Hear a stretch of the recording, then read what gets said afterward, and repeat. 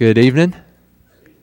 It's good to be together tonight. Appreciate the time that we've been able to spend in worship. What a wonderful day that we've been able to share together, the Lord's Day, first day of the week. Appreciate you. Appreciate the time we've been able to spend together. If you have your Bibles, let's go to Ephesians chapter 5.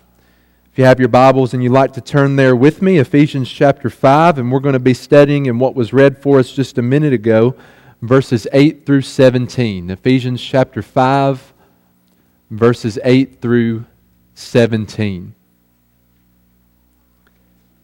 I don't know how many of you have seen the movie The Lion King, but if you haven't, then you need to. Okay, it's a classic, not talking about the new Lion King, but the old Lion King, the one that was animated. Isn't that right, Cam? I think this is one of Cameron Kirschbaum's favorite movies. He told me a couple months ago if I could somehow work The Lion King into a lesson, he'd really be appreciative. So Cam, here it is right here. There's a part of the movie after Mufasa dies, after Simba's father dies, where he's running. He's running from his past, feeling regret, feeling guilty for the death of his father, but he's also running away from his future. He doubts that he has what it takes to be the next Lion King. And so there's a scene where he's looking down into a really deep pond, a really deep pool of water. And as he's looking into that pool of water, his reflection turns into the reflection of his father, Mufasa, who had died earlier in the movie. And as he's looking at the reflection of his father in the water, he hears his father call out to him. And he looks up into the sky. There's Mufasa. He gives Simba the very quotable line, "Remember who you are." I think what Simba's father told him is really what our Heavenly Father tells us. Remember who you are. When you look at this text in Ephesians 5, verses 8 through 17, that's what this text is all about. That's what Paul wants us to do as followers of Jesus. He wants us to remember who we are. To remember this new identity that we've received in Jesus. To remember this great change, this great transformation that's taken place in our lives. In fact, I think that's what he presents to us in the very first verse that we read a few minutes ago. Ephesians chapter 5 and verse 8, Paul wants us to remember who we are. He says, "For at one time you were darkness, but now you are light in the Lord." If you had the opportunity to be with us last week, then perhaps you remember we spent some time in Ephesians 5 verses 3 through 7, the few verses before this, talking about some things that we are to stay away from. In that section of Scripture, Paul talks about how we are to stay away from sin, verses 3 through 5. As Christians, we are to stay away from deception, in verse 6. We are to stay away from sinful influences, in verse 7. Well, why? Why are we supposed to stay away from those things as followers of Jesus? It's like spending time with a little kid, right? If you spend some time with a little kid, you're going to hear the question why probably a million different times. Why can't I touch that hot stove? Why can't I stay up past 9 o'clock on a school night? Why can't I beat my brother's face in whenever he's bothering me, whenever he's harassing me? Maybe sometimes we ask God those questions. God says, here's some things you need to stay away from. God says, here's some things you need to keep your distance from. God, why? Why are we supposed to stay away from sin? Why are we supposed to stay away from deception? Why are we supposed to stay away from sinful influences? Are you just trying to ruin my fun? Are you just trying to take away the things that I want to do? Are you trying to take away the things that I would have fun doing? I think Paul answers that question in verse 8. He comes off verses 3 through 7 saying you need to stay away from these things. Then he says, for in verse 8, you have to remember who you are as a follower of Jesus. Remember who you were. At one time, he says you were darkness. At one time we were darkness, and the New Testament has a lot to say about that. For instance, Luke chapter 1 and verse 79 talks about those who sit in darkness. Luke 11:35 talks about those who have darkness in them. The inverse of that, Romans 2 and verse 19, talks about those who are in darkness. John 3:19 talks about those who love darkness. 1 John 1:6 talks about those who walk in darkness. The New Testament has a lot to say about darkness. Here in Ephesians 5 and verse 8, I think we find a statement that is one step beyond anything that you see on the screen. Because in Ephesians 5 and verse 8, Paul's not saying, hey, we were walking in darkness, or we were living in darkness, or there was darkness inside of us. In Ephesians 5 and verse 8, Paul says at one time we were darkness. That's who we used to be. When you think about our lives before Jesus, it wasn't just that we were good people who had made wrong decisions. It's not that we were good people who had just strayed off the right path. At one time, we were darkness at the very depth of who we were. But then look at the change. Look at the transformation that's happened. Look at the exchange in identity that we have received. At one time, we were darkness, but what about now? Now, we are light in the Lord.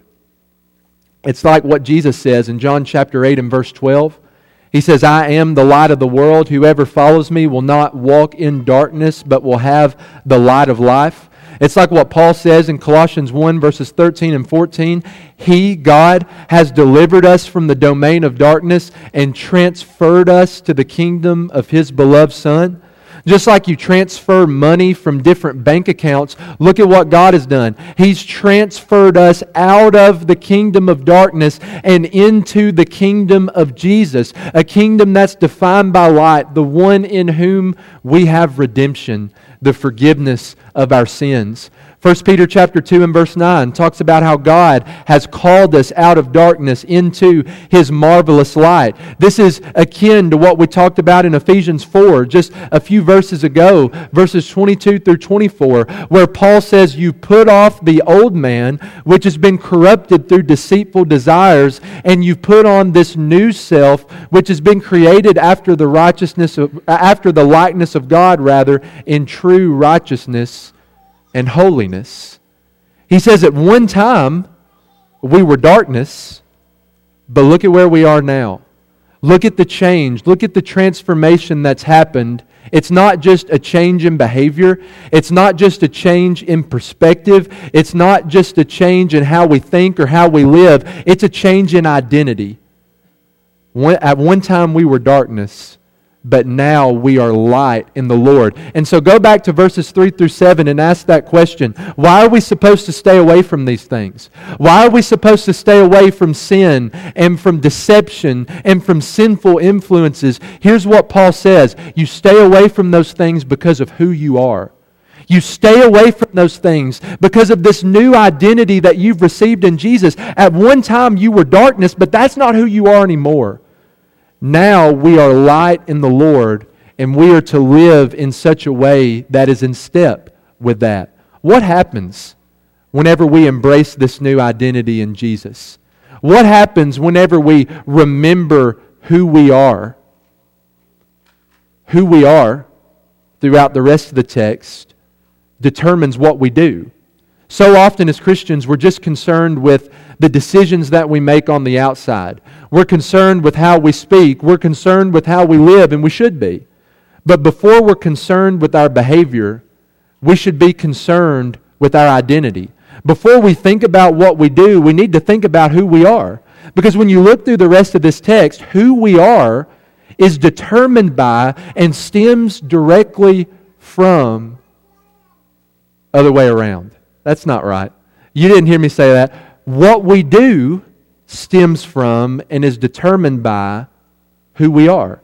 And I love how Paul talks about that as we continue forward, that whenever we remember who we are, Paul says we're going to walk as children of light in verses 8 and 9.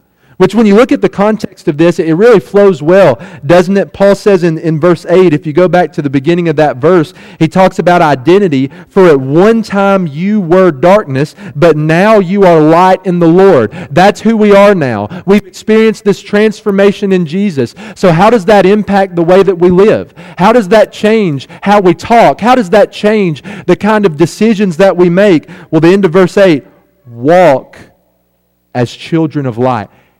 Here's who you are, so here's what you do. Now you are light in the Lord, so walk that way, live that way, walk as a child of light. But then what does that look like? What does it practically look like to walk, to live as a child of light? Well, as you continue into verse number 9, Paul talks about the fruit of light. Think about it like this. How do you know that an apple tree is an apple tree? Well, the leaves are just a little shade lighter than all the other trees. They're just a lighter shade of green, and that's how I identify an apple tree, right? Well, no, I just made that up. I don't even know if that's true. You identify an apple tree by the fruit that it has. You know that an apple tree is an apple tree because it's bearing fruit. It has apples hanging from the branches. Here's who we are. We're light in the Lord. Here's what we do. We walk as children of light. But what does that look like practically? What is the fruit of that kind of life? Paul says, verse number 9, he says, the fruit of light is found in all that is good, all that is right, and all that is true. So instead of living based on sin, verses 3 through 5, living based on deception, verse 6, living based on sinful influences in verse 7, as Christians, as children of light, we live based on all that is good, all that is right, and all that is true. Whenever we remember who we are, whenever we remember this transformation that's taken place, we will walk as children of light. Number 2, whenever we remember who we are, we're going to discern and understand what pleases the Lord. Paul talks about that in verse 10. He talks about it again in verse 17. Now, Paul, in these couple verses, is not saying that we're ignorant of what pleases the Lord. Paul is not saying that we need to figure out what's right and wrong, and we need to figure out what pleases God and what doesn't please God. We need to go on some kind of journey or discovery to find out what's pleasing God. Scripture tells us what's pleasing to God. And think about what we just said in verse number 9. Doesn't that describe a life that's pleasing to God, that's rooted in all that is good, all that is right, and all that is true? Paul's not saying here that we have to determine what is right and wrong in God's sight. What he is saying is that we need to work on our discernment. In other words, what does goodness, righteousness, and truth look like in this specific circumstance in my life? That can be a more difficult question to answer. Somebody cuts me off in traffic. A friend who I've loved for a long time stabs me in the back. I go through this specific temptation, or I have a really big decision to make. I find myself at a crossroads in my life. What does goodness, what does righteousness, what does truth look like in the circumstances that I encounter on a daily basis? It's like what the Hebrews writer talks about in chapter 5 and verse 14, that we must have our powers of discernment trained by constant practice to distinguish good from evil. Paul's not saying that we have to figure out what pleases God. Scripture tells us what pleases God. The question is, how can I take what Scripture says and apply it to the situations that I go through? Whenever I remember who I am in Jesus, this is what's going to naturally follow. I'm going to be able to discern and understand what pleases the Lord. Continuing to verses 11 through 14, number 3, when we remember who we are, we're going to expose the deeds of darkness. What we find at the beginning of verse 11 is really similar to what we saw last week in verse number 7. He says, "Take no part in the unfruitful works of darkness." He says, don't participate in, don't share in these unfruitful works of darkness. Again, it goes back to who we are. At one time we were darkness. At one time we did do those things. At one time those unfruitful works of darkness, those works that aren't going to get us anywhere, that are covered up in darkness, that we like to keep in secret, that's what we used to do. But Paul says that's not who we are anymore. Now we are light in the Lord. Now we walk as children of light. So we're not going to participate in the unfruitful works of darkness. We're producing the fruit of all that is good and all that is right and all that is true.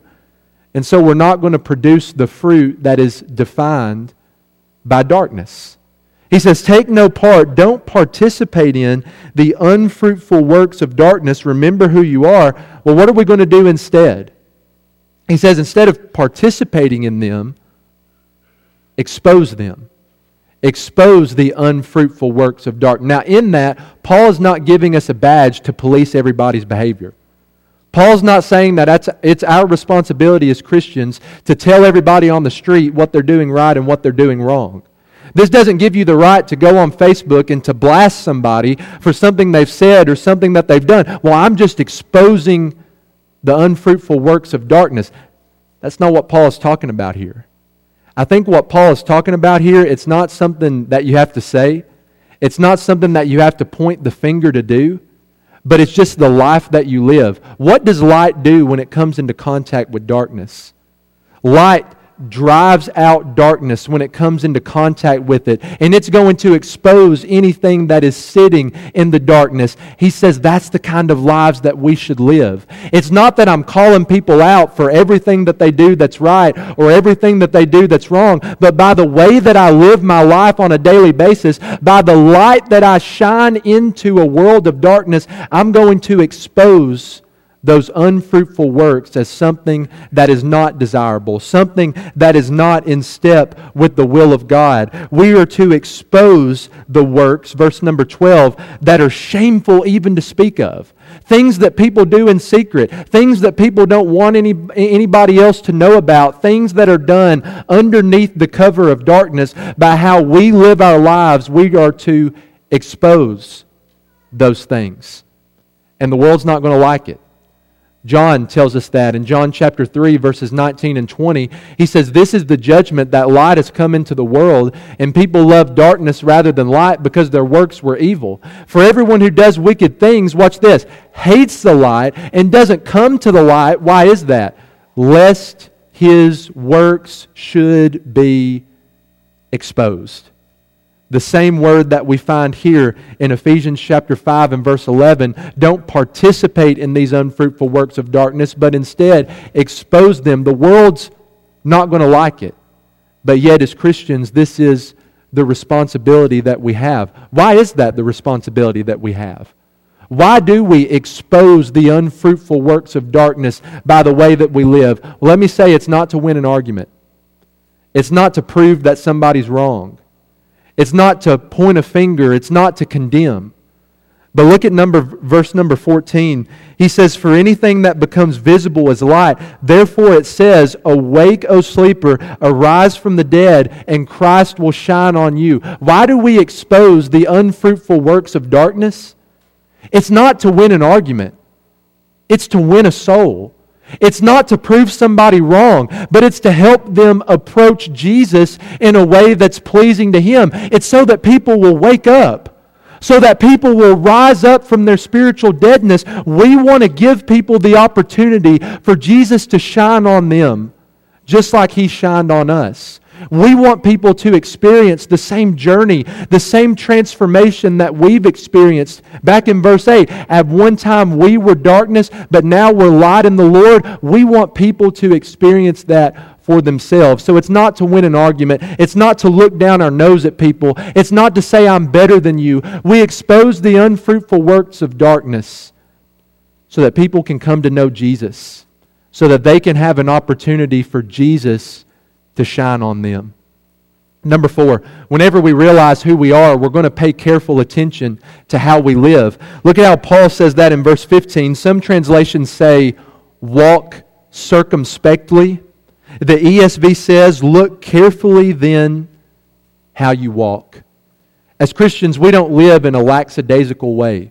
We don't live in a carefree way. We don't live in such a way that I'm not thinking about the decisions I make. I'm not thinking about what I say. I'm not thinking about what I do. I go through my life in a carefree way.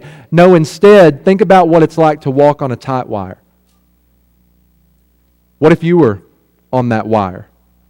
Would you be careful how you walked? I wouldn't get on it, but if I had to, I'd take each step with intentionality. I'd be very careful, because if you go too far to the left, if you go too far to the right, you're going to fall. It's like walking through a minefield. If somebody plopped you down in the middle of a minefield, would you run through it trying to get out of it as quickly as you could, or would you walk carefully? I would walk carefully. Why? Because each step matters. If you take a wrong step, then everything is going to explode. Just like walking on a tight wire, just like walking through a minefield, Paul says we need to look, verse 15, carefully how we walk. We need to be careful about how we live. We need to pay attention to the decisions that we make whenever we realize who we are in Jesus. Not because we're afraid, not because we think if we misstep, God's going to throw us away and He's going to be done with us. That's not the case.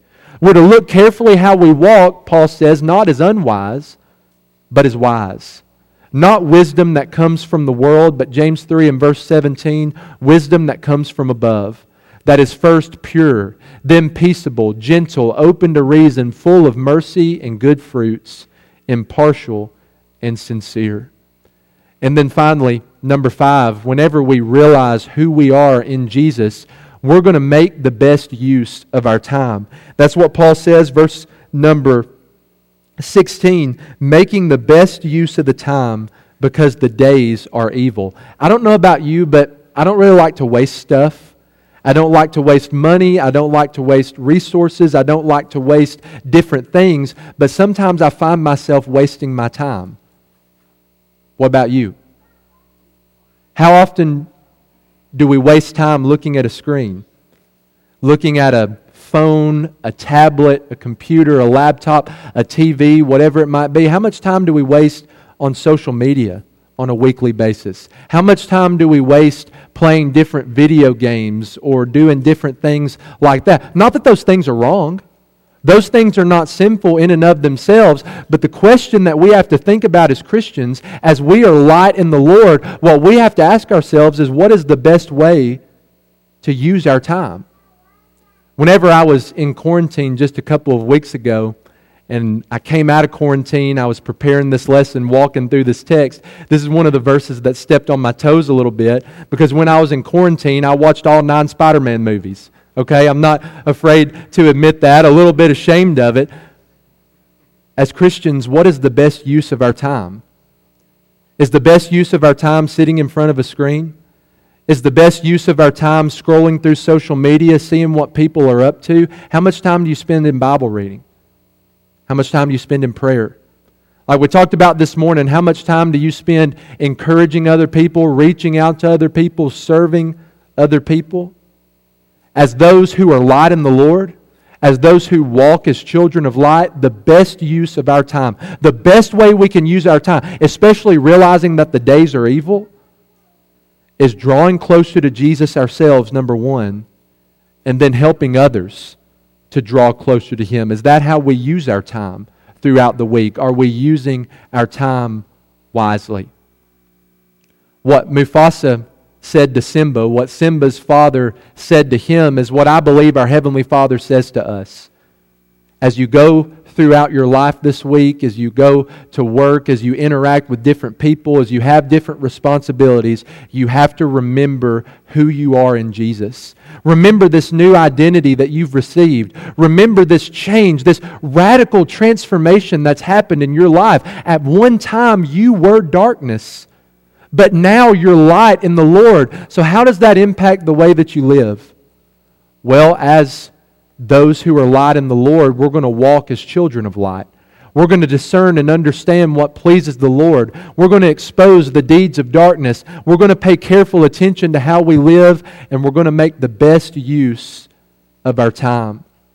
Remember who you are. Who you are is going to determine what you do. Before we close, I think it's important for us to mention, if you're not a Christian, then nothing we've talked about tonight applies to you. If you've never been baptized into Jesus, you haven't been transferred out of the kingdom of darkness. You're still in darkness. Do you need to make the decision tonight to get out of that? By being baptized into Jesus, making that change, the Lord making that change. At one time you were darkness, but now you are light in the Lord. Is there something in that list of things that we just put up on the screen from verses 9 through 17 that you're struggling with? Do you need the prayers of your brothers and sisters? Are you just generally struggling in life and need to be encouraged? Would you like to study the Bible with somebody? We'd love to help you in any way that we can, as together we stand and sing.